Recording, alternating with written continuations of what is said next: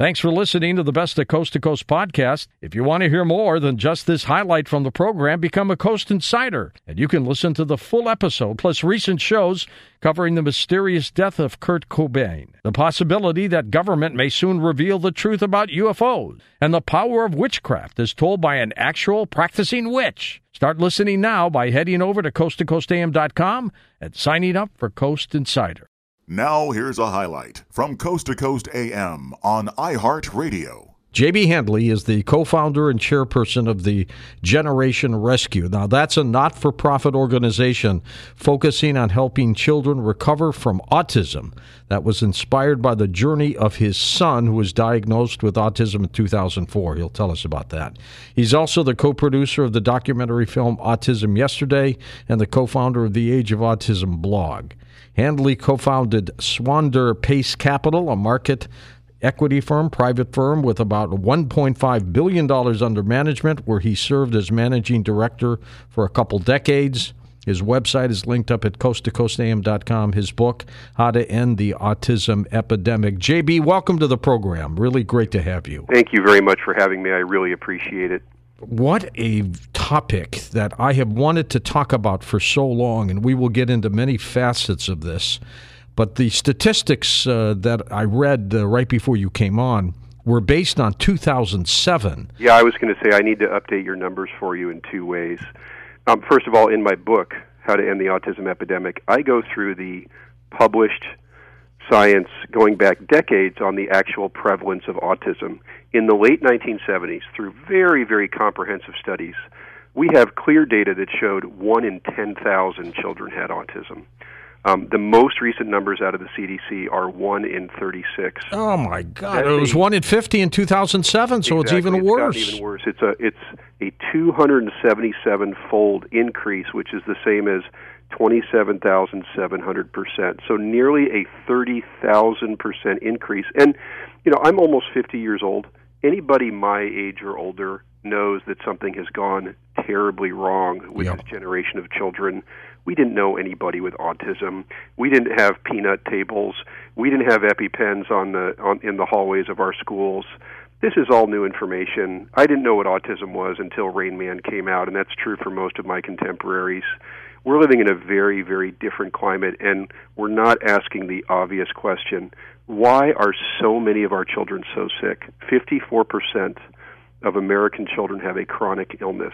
It's insanity, and the reasons are staring us in the face, and yet we're continuing to have a debate. I just saw Rain Man again on cable just a couple days ago. Tom Cruise and Dustin Hoffman did a great job on that. And I just watched it with my older son, who is neurotypical, who has a younger brother with autism, and it was a very intense and very emotional watch for the two of us. My older son is 18 now, and he actually really enjoyed it, and at the same time it brought tears to both our eyes, because we live with a person who's a lot like the character that Dustin Hoffman portrayed in that movie. In that movie, they called him a savant because he had this incredible ability to remember things and stuff. Do autistic children have that ability? It's a wonderful question. One of the biggest problems, in my opinion, with autism today is that we're whitewashing the severity of the disorder for most children. Autism is a severe and devastating disability. Roughly 50% of children with autism don't even speak. A third of children with autism have epilepsy, which means they have a seizure disorder. Most will never marry. Most will never have a job. Most are not savants. Most are severely impacted children who can barely take care of themselves. The devastation of the average child with an autism diagnosis is unknown to most people unless they've lived it for themselves, and yet the numbers support that the majority of children with autism are extremely disabled. Movie or TV shows like The Good Doctor do a huge disservice to the autism community. I liken it to a man with a cane representing paraplegics. Of course, we celebrate anybody with autism who can achieve greatness or have a unique ability, but that's not the case for the majority of children. It's a devastating neurological disability. And JB, before we get into your case study and what got you involved in this, kind of give us a definition of just what is autism. Right. So autism, one of the many confounding issues with autism is that it can't be diagnosed via a blood test or a genetic test. It's neither genetic nor is it necessarily metabolic. It's diagnosed through behaviors. And so those behaviors are communication-based, they're socialization-based, and then they're sort of behavior-based, meaning abnormal behaviors. So a child who presents with challenges with language, challenges with socialization, and challenges with unique behaviors would get an autism diagnosis. So it's a diagnostic criteria, which means that you can have people who present in many different ways who share the same label, which is part of what creates problems. You could have somebody with Asperger's, which is on the very far edge of the autism spectrum, where they can actually speak and hold down a job and do those things, but they're a tiny percentage of the overall autism numbers. Most children you have extreme deficits of communication, extreme deficits of how to socialize, and extremely unusual behaviors, and that's what calibrates how you get an autism diagnosis. Is it neurological? I mean, have they diagnosed that it occurs in the brain? Absolutely. Not only have they diagnosed that it occurs in the brain, but we now have very clear, unequivocal published science that shows that people with autism are suffering from brain inflammation. They are literally in a permanent state of neuroinflammation that is impairing their ability to think and process and do all the things that we consider normal because their brains are in an inflamed state. We're going to get into some of the causes of autism, and it's very controversial. Some people might not agree, but a lot of people are beginning to change their minds and agreeing with this. A couple of years ago, JB, I had Robert Kennedy Jr. on the program, who has written a little blurb on the back of your book.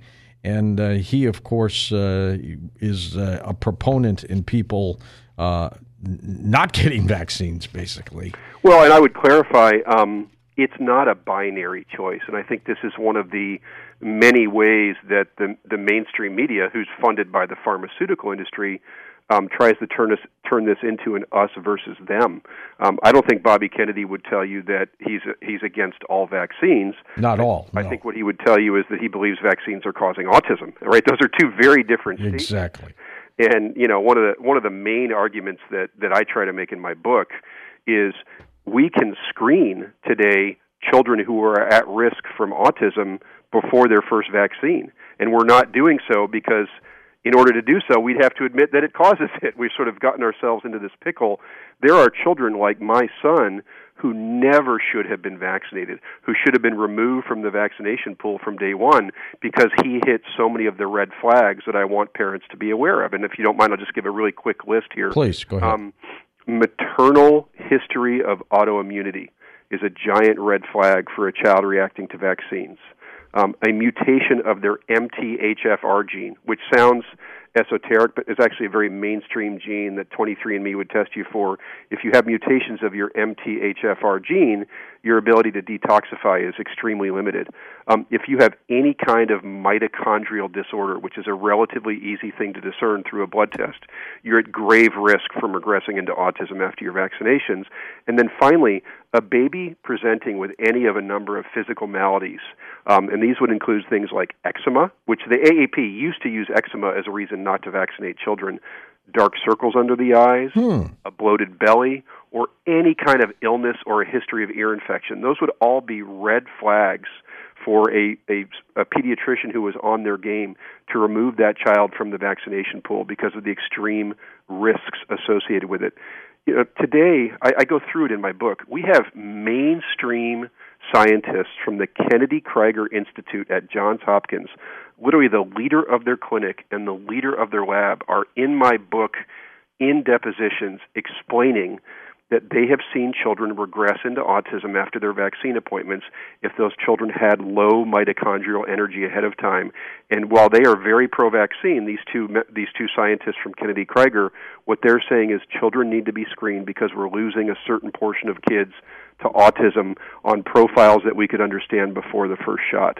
This is a very grave and serious situation that we are literally letting vulnerable children fall over the edge into autism when we have the knowledge to prevent that from happening today. And you've devoted 2/3 of your book to talking about the vaccines and autism, so this is big news. Now, Are we talking about the vaccines of the multi-vaccines that we've heard so much about? Let me give you some context because this is so confusing even for the average American parent, okay? Let me take you back. Because, and let me just say this, JB. Please. As parents, all of us want to do the right thing for our kids. We don't want them to come down with some affliction because we didn't vaccinate them. At the same time, we don't want them to have one because we did. This is what's so tough about this debate, and I agree completely. I think everybody involved with this debate who are on both sides want healthy children and care deeply about having healthy children. I certainly do, and I've been on both sides. I was wildly pro-vaccine. I grew up overseas. I thought vaccines were something you had to get. You know, it didn't even occur to me when my son was getting vaccinated that I had a choice or that there might be a risk. But let me take you back because this is so important for parents to understand. In 1986, in the United States, there were exactly 3 licensed vaccines that existed: the MMR, the DTP, and the polio vaccine. The average vaccination rate in 1986 of American children for those 3 vaccines was under 60%. Okay?